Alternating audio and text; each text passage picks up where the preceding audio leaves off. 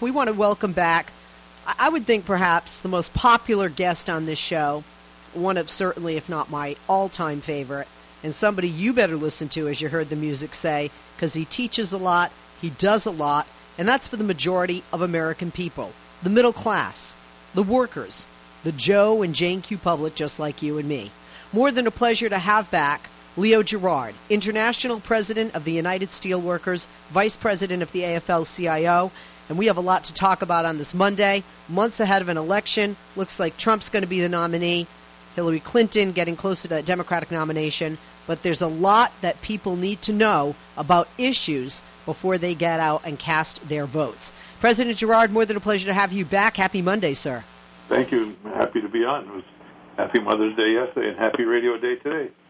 You know, we see in Chicago today, in Chicago, Illinois, hundreds of people who are angry with the rich because the rich keep getting richer and more Americans see bad deals that the rich back that create not jobs but more job losses, and the American people are already feeling and still reeling from losses of the past economically. Let's talk about trade. Trade remains a hugely hot topic to anybody running for president. It doesn't matter if you're on the left or on the right. So let's talk about trade, and let's talk about the specific job losses that correlate with bad trade deals. Well,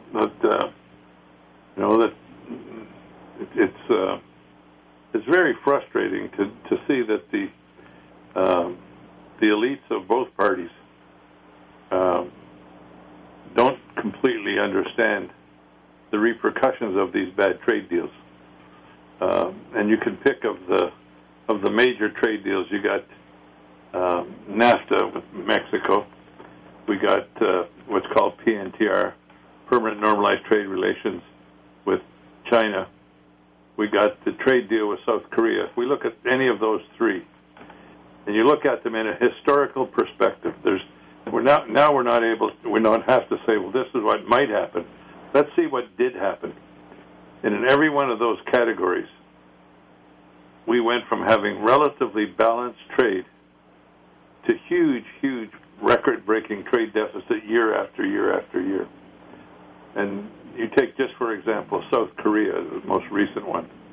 We went from having a relatively balanced trade agenda to now we have a $48 billion trade deficit with South Korea, which is a fairly small nation by manufacturing standards. If we look at China, I mean, this is almost mind-blowing.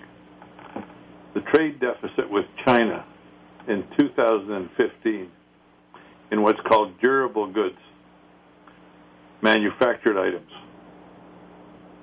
was the equivalent of $1 billion a day, $367 billion for the year. We used to get told, well, don't worry about that, we'll take the high-tech jobs.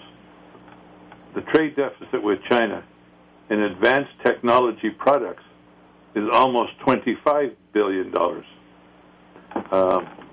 If you look at with NAFTA, we've now got record-breaking trade deficits with Mexico, and all we got to do is see what happened recently in Carrier. At Carrier, where the factory in Indianapolis made furnaces and other equipment. They simply called the workers in and said, nothing personal. We can move to Monterrey, Mexico, and pay workers $3 an hour. So adios, we're leaving town. And over 2,000 people lose their jobs. What's the guy going to do that's 56 years old, has been working there 30 years, might have a kid in college? What's he going to do? Who's giving a damn about him? Very good question, very good point. Let me ask you, President Gerard, this is the 4th anniversary of the Korea Free Trade Deal known as KORUS. Isn't it true that KORUS served as a model for TPP? KORUS is a deal between the United States and 11 Pacific Rim countries, TPP. And the benefits that they're touting that TPP would have are the same that they touted about KORUS, the Korea Free Trade Deal. But we have 4 years now to look back. They said it would support the creation of some 70,000 jobs. Exports would rise by $10 billion. Both of those claims did not happen in the past 4 years. No evidence of any of that, right? That's right. And in fact, if you take Korea, in fact, the opposite has happened. U.S. exports to Korea have dropped by almost $4.5 billion.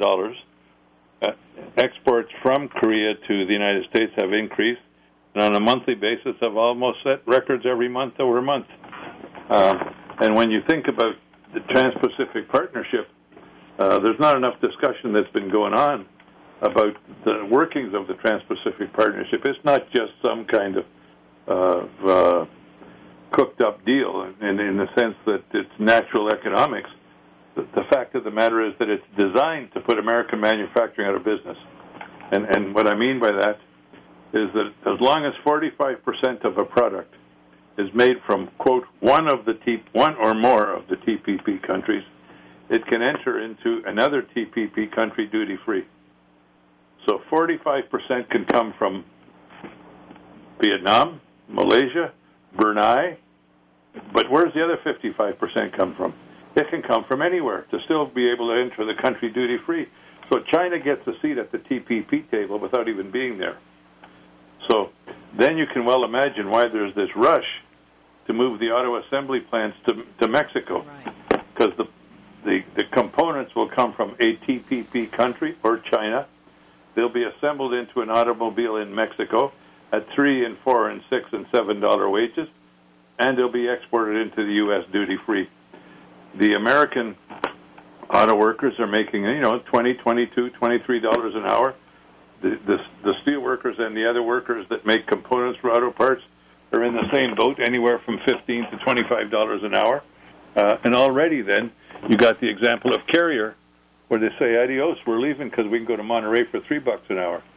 So what will happen to our domestic industrial capacity when the TPP kicks in that way?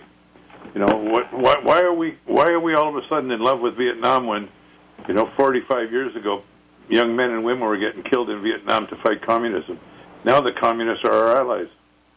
That's an excellent point. President Gerard, we're going to take a quick break. We'll be back with you. We'll continue to talk about our current approach to trade. Doesn't breed jobs, but job losses. It grows deficits, not profits, and that the TPP will result in more of the same. And if you think this is just somebody pulling a card out of his sleeve, we can look to KORUS, the Korea Free Trade Deal. It's the 4th anniversary of that very bad deal that made the same claims and serves as a model for the proposed TPP, the deal between the United States and 11 Pacific Rim nations. We'll be back with President Leo Gerard, International President of the United Steelworkers, the USW, right after this. Follow him on Twitter at USW Blogger. The website for USW is usw.org. When we come back, we'll talk about an op-ed the president wrote. We'll talk about those political candidates out there, what they're saying, and what you really should be hearing before you cast your vote for anybody. Don't go away. Welcome back. Only True Democracy in Talk Radio. Talking with International President of the USW, the United Steelworkers, Mr. Leo Gerard. President Gerard, thank you for holding, and welcome back. The President Obama, wrote a national op-ed last week, as you know. And in that op-ed, he wrote about the virtues of the Trans-Pacific Partnership on the 4th anniversary of the Korea trade deal known as KORUS that served as a model for the proposed TPP, that deal between the U.S. and 11 Pacific Rim countries. Could you talk to us about that op-ed and how it made you feel? I mean, this is a man who is pro-union. This is a man who seems to care about his country, care about creating jobs, care about the middle-class worker, the little guy, the have-not, not necessarily the haves. Then you have Donald Trump running for president, who's one of the haves, who is, against, it seems, bad trade deals. And as a matter of fact, he seems to appeal to some Democrats on trade who don't listen to him being so anti-union and right-to-work state. Then you have Hillary, who's leading the fray with the Democrats, who switched her position, and some people are very suspicious of that with regard to the TPP, the Trans-Pacific Partnership. So talk to us about the president's op-ed and about these candidates, President Gerard. Well, I think the first place for me to start is that Donald Trump attempted to woo our members at Carrier with his comments and actually wanted to go to the rally that we held, and our folks said no. And the reason they said no is they view him as a hypocrite. They know that the overwhelming majority of his products that he tried to market were foreign made, mostly in China. And when he does work on his so-called buildings, we're never sure whether he's lending his name or building the building. But very often it's constructed with a majority of imported materials from China and or other countries. So in that regard, our members at Carrier made it real clear that they view him as a fraud, as they called it. With regards to President Obama's comments in the op-ed, it's one of the times when I actually believe the president's wrong. I think he's getting bad advice, that too many of the leadership in both the Democratic Party and the Republican Party have bought into this myth of, I hate to call it free trade, because there is nothing such as free trade. All trade is regulated, and this is a form of regulated trade that's meant to put downward pressure on wages. It's meant to allow multinational corporations to set up shop anywhere in the world with the least interference in the way they want to run their business, whether that's environmental or economic. And one of the things that gets missed in this discussion is the disputes panel. In the ISDS disputes panel, you get to boycott the legal system of the country that you're challenging. You get to boycott it by having a disputes panel that's set up from other multinational corporations or financiers, and they will rule whether or not your profits have been denied by some form of regulation. So theoretically, you could bring in some regulations to make the workplace safer, and obviously that would cost some productivity and some cost, but you'd save people's lives, and a company can then dispute that and go to a private dispute panel outside the American legal system. So I'm at my wit's end why the president would, I think he's a lot smarter than that, and I'm really concerned with his promotion of the TPP, and I actually believe that it will be a loss for him. That people on the campaign trail, you're seeing now where ordinary people from both parties and independents are fed up with the scam of these trade deals. And like I said on a number of occasions, and I got to tell you, no one's ever answered my question. And the question is really simple. If you look at, and again, I'll focus on the three countries that I focused on, but there could be other countries included. Mexico, China, and South Korea, where we've got a historical example where year after year in each of those, we've hit record trade deficits year after year. If a trade deficit is good for the economy, why does no other nation want one? That's the question. And the reason that the American elites push it, the reason the American multinational corporations put it, is because they want to be able to set up shop anywhere in the world and have access to this market. And you know, one of the most valuable things for a corporation is access to the American market. But when you start to see that even Walmart is getting concerned and wanting to try and hypocritically, hypocritic's not the right word, I'm stumbling on hypocritically. Yeah, hypocritically, saying that they want to look at a Buy America policy. Well, you know then that what they see on the campaign trails is trying to get to them, and they know that the American people are tired of an attempt to fool them. I want to talk about being fooled, because we were. In December of 2010, the President announced the successful resolution of the outstanding issues with the U.S.-Korea trade agreement.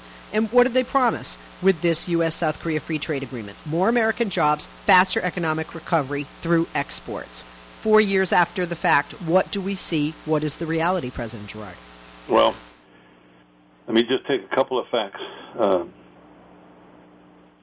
We've had a decrease in exports to Korea by 5%, while Korea's had a surge in imports of 115%. We've had a decline. We were told that this would be good for agricultural products, but in reality, over the 4 years, there's been a 19% decline in the export of agricultural products to South Korea. We look at the trade deficit with South Korea, it equates to 95,000 American jobs that were lost. And again, I come to the point. What people have to grasp is a trade deficit is a wealth transfer, and so you'll hear politicians from both parties talk about how we have to do something about, quote, the economic deficit, the national debt. But you rarely hear them talking about the trade deficit. Since the beginning of PNTR with China, America has converted a wealth transfer back to China of almost $7 trillion. What? A trade deficit, remember this, $1 billion is 1,000 millions. $1 trillion is 1,000 billions. So we've got a trade deficit accumulated over the years with China of $7,000 billion. That's a deficit of the last time of $1 billion a day. And they say that $1 billion equates to 20,000 jobs. So now we see what's going on. And again, the frustration is ordinary people are starting to figure this out, while the academic elites and the economists and others who talk theoretically about what should happen miss the boat. And I just keep coming back to my same question. If a trade deficit is so good, why does no other nation want one? That's an excellent question. We're going to take a break. When we come back, I want to break it down by areas in this country so that people can listen to the areas that directly affect them, whether they or family members are in these areas for their own income in their own jobs, or if these are areas that they really care about as consumers as well. A lot to talk about with regard to bad trade deals. We have a 4th anniversary of one, and TPP will be yet another. And, of course, we have others like NAFTA, as we know, that's being used very successfully against a woman running for president when her husband had passed that deal. We'll be back with President Leo Gerard and you right after this. Hey, pick up the phone and join us. Want to get your take on trade. If you support Trump, what do you think his take is on trade when he has things made in China and Mexico? And how do you feel about Secretary Clinton having changed her stance, and also the president's stance with TPP? Join us at 888-6-LESLIE. Follow Leo at USW Blogger. And we're back. I'm Leslie Marshall. Welcome back. Only True Democracy in Talk Radio. And it's Monday, and we're glad to have with us President Leo Gerard. He's International President of the United Steelworkers. We're talking about bad trade deals. We had one with NAFTA. We had one with the Korea Free Trade Deal, and we will have one also again with TPP. Let's break it down by industry as to what we've seen happen with the United States and Korea. And can you start with, President Gerard, you did touch upon, but I'd like you to go over again, the auto industry. And, you know, what has happened as a result of this 4-year deal thus far with the U.S. and South Korea? Well, one of the sort of obvious things when you do the analysis is how many jobs we lost in the auto parts sector.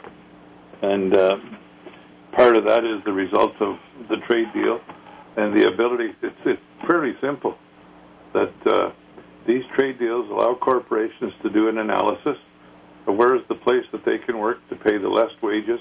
The least wages have the least economic interference, and that's what they would consider it by having environmental rules and decent wages and benefits and health care and pensions and whatnot.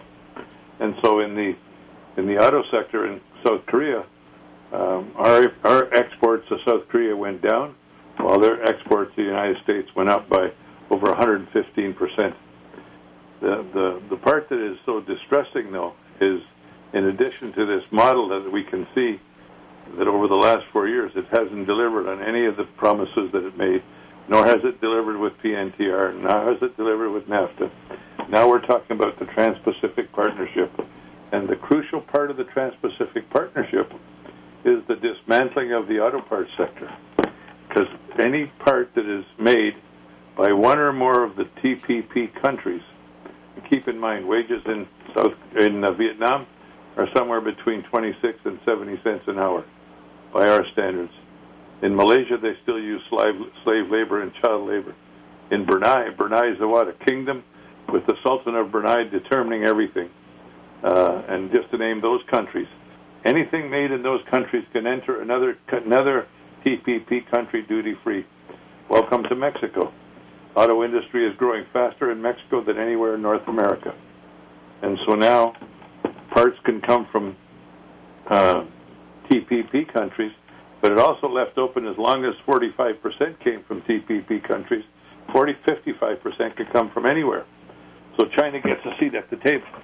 China said, publicly announced last year that their objective was to get $100 billion worth of auto parts exports into the U.S. market by, if my memory's right, 2018. So they will have their auto parts coming into the North American market through Mexico.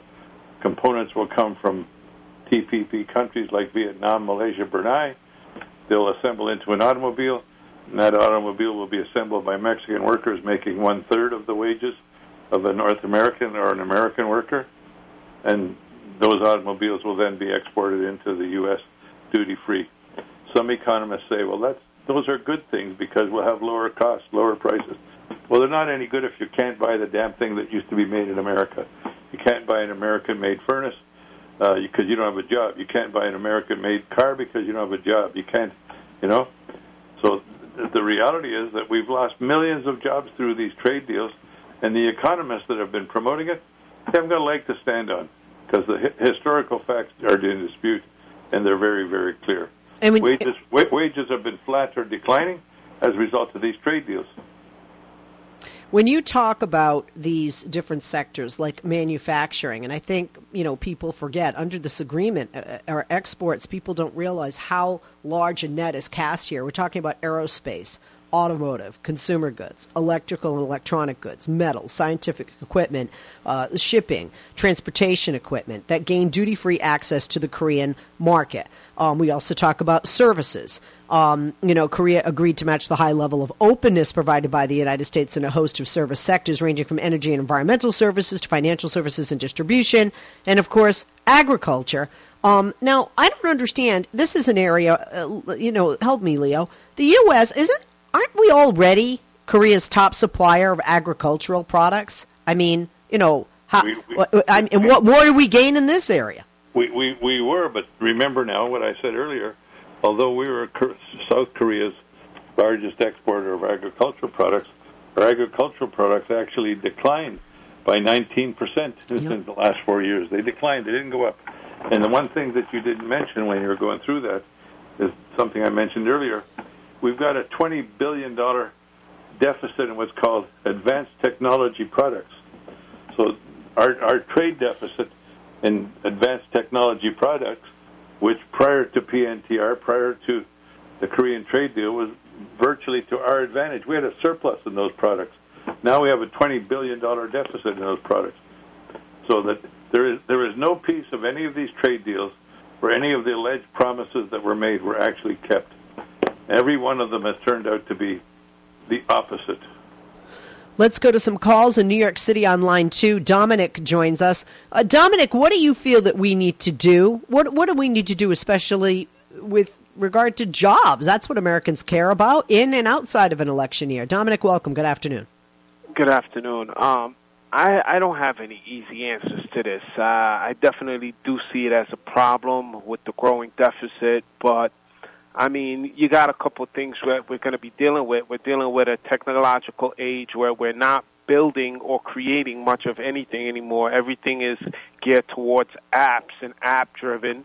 So when you have a country that's not manufacturing or creating much of anything anymore, and very little that we are, we're up against a competitive world market where you got other countries or other parts of the world where they're operating at a much lower cost, such as China, you got India, certain parts of Mexico, Brazil. They're operating at a much lower rate than what we are. Just to keep a person employed, I mean, we're looking at, the talks about the $15 minimum wage. We're talking about many different regulations just to ship back and forth. And then you're also talking about weighing in on the Obamacare, which is a whole other ball of wax that we're not going to get into at this moment. But you add all of these compounding factors as well as others. How does a business stay competitive operating here in the U.S.? Well, I think that's a good question, Dominic. I'm going to let President Girard take that one. President Girard? Yeah, look at it. I feel bad if Dominic actually accepts all that stuff that he's heard. Let's take, for example, a couple of three. I'll try to give three quick examples. The Chinese steel industry produces 400 million tons more steel than it can consume. It does that deliberately because they can't keep their system afloat if their people are in the streets. So not only do they export that global excess capacity in steel around the world, they're exporting their unemployment with it. That's one quick piece with China, and they're doing that in steel, they're doing that in aluminum, they're doing it in paper, they're doing it in rubber, they're doing it in tires. They deliberately produce more than they consume, and they flood the rest of the world with it, drive prices down, drive people out of the market by subsidizing and by cheating, basically. We filed over 50 trade cases in the last several years, and we won 98% of them. People say, why do you win so much? We win because we prove they're cheating, because that's their business model. So that's number one. Number two is that if you look at sort of what they do on our multinational companies, what they do is they transfer our technology. I'll take two quick examples. Boeing transferred on the promise that they could help build airplanes in China. They transferred the wing knowledge. The wing is the most important part of the plane, next to the avionics. GE transferred the avionics on the same basis that Boeing had, that they'd get to be able to build airplanes in China. Well, guess what China just did this year? China just announced that they're going to build an equivalent to the 737 or one of those numbers. I always get the numbers screwed up. They're going to have one of those ready to go to market by 2018. Guess where they got the technology? They got it from us. We gave it away. So that when the person talks about the decline in manufacturing, we're having a decline in manufacturing because we're giving it away. You know, and my last point will be Carrier. You know, Carrier has a plant that has been making furnaces and another plant that's been making air conditioners. They've been profitable. Their parent company made almost $2 billion of profit in the last quarter. Their CEO got $149 million total income for the year. And yet they have the gall to call the workers in and say to them, nothing personal, this is strictly business.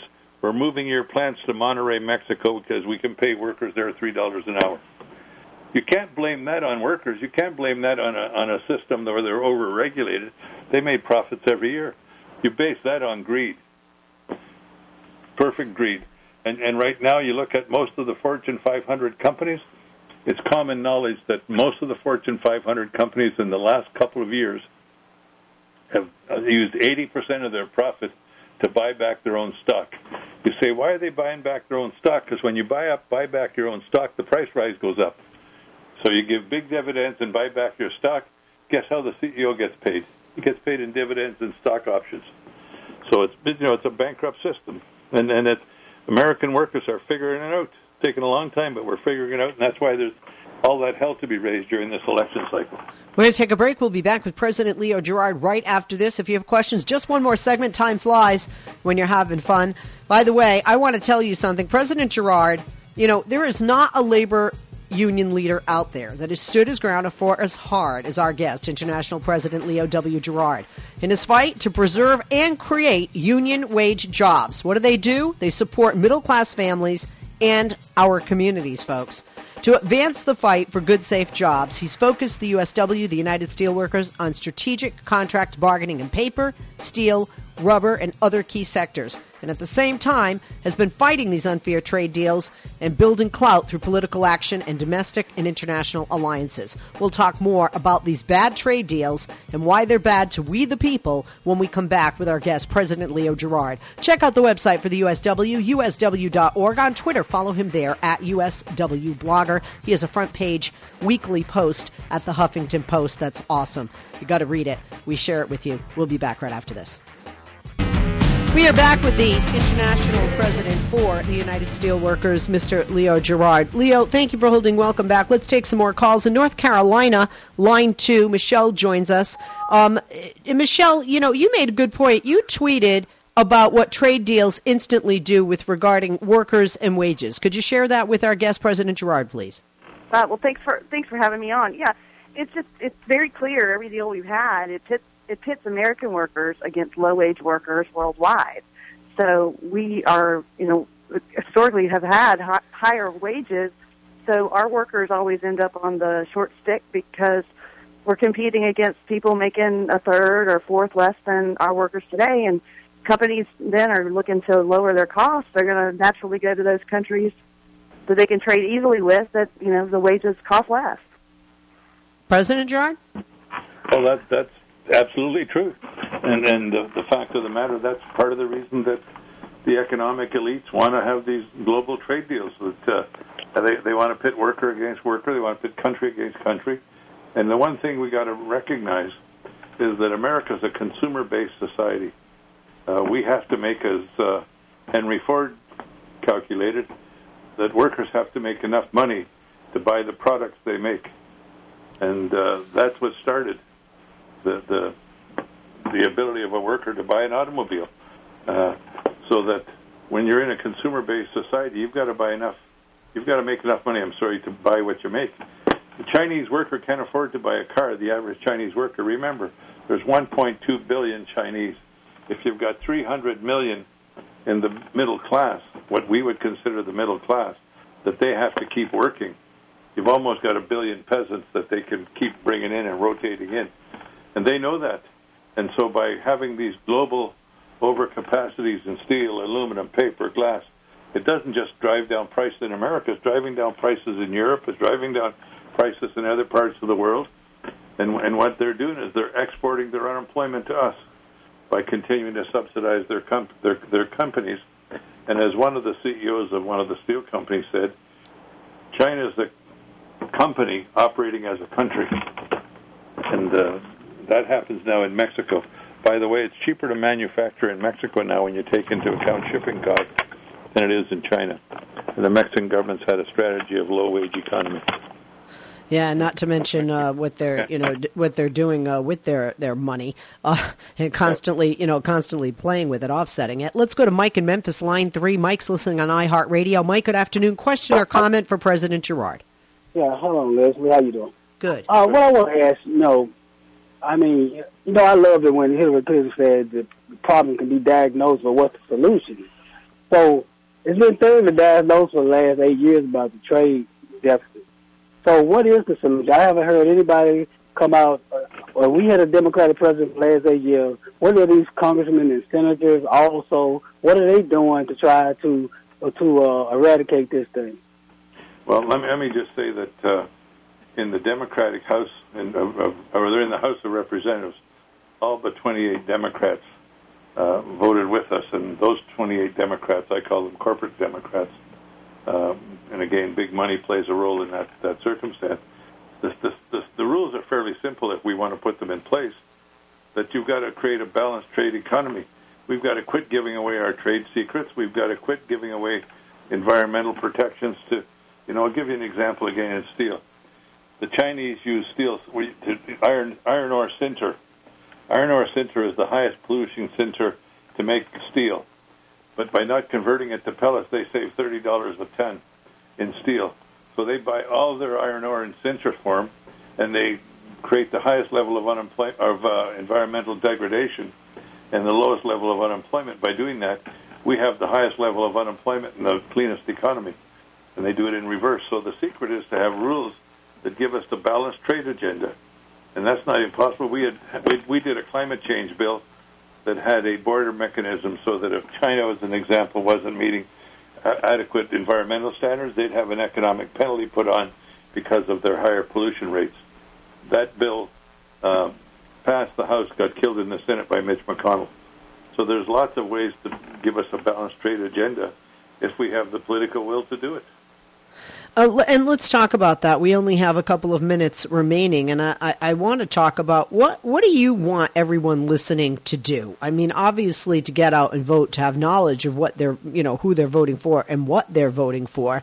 But when we circle back to the Korean Agreement being a model for the TPP, it must be noted the U.S. trade deficit with all nations over the past 4 years declined slightly by 5%, while at the same time, the trade deficit with Korea surged up 115%. You have said before, the USW says it's time to recognize the reality of these free trade deals. They're outdated theories that have never worked. So what do you want the people to do with that information, President Gerard? First and foremost, I would tell them not to be fooled by Donald Trump's rhetoric because he doesn't mean it. In his history, again, I say, let history be your guide. We look at his history, we know what he's done. Then vote that way accordingly so that the more Democrats we elect, the better chance we have of stopping these trade deals. The next thing is talk to your member of Congress, your senator, your House of Representatives, and make sure that they know that they can pay a price for voting for TPP. TPP is the worst trade agreement we've ever had, and we only talked about a couple of segments. We didn't talk about currency manipulation. We didn't talk about state-owned enterprise. If you follow the rules of the TPP, it's going to be the midterm destruction of American manufacturing. And then the other thing we need to do is we need to start demanding that we have a balanced trade agenda. I want to make a closing comment. Germany has a trade surplus with China. They didn't get that because they're smarter than us. They have that because they have better rules to enforce their trade relations with China. Well, that's very well said. Thank you. I just want to share some tweets here. Michelle, who called us, said trade deals instantly pit American workers against low wages worldwide, then corporations leave to cut cost. Sick and tired tweets, my husband, Leo, has worked at USS since 1969, and this is the worst I've ever seen in this industry. Mary tweets. Leslie, let me just tell you. Very quick. The Chinese went from producing 115 million tons of steel in 2001 to today they produce 1.2 billion tons of steel, of which over 400 million tons are domestic overcapacity. America's steel industry went from 115 million tons to 85 million. Don't tell me that isn't deliberate on China's part. Very true. Very true, and we need the rules to be reversed with regard to import-export. We need to offset that deficit because it's bad and it hurts the American worker and the American economy. Leo Gerard, we love you. Leo Gerard, International President of the United Steelworkers, the USW. Follow him on Twitter at USW Blogger and check out their website, usw.org. Hours straight ahead coming up. Wide open telephones, don't go away.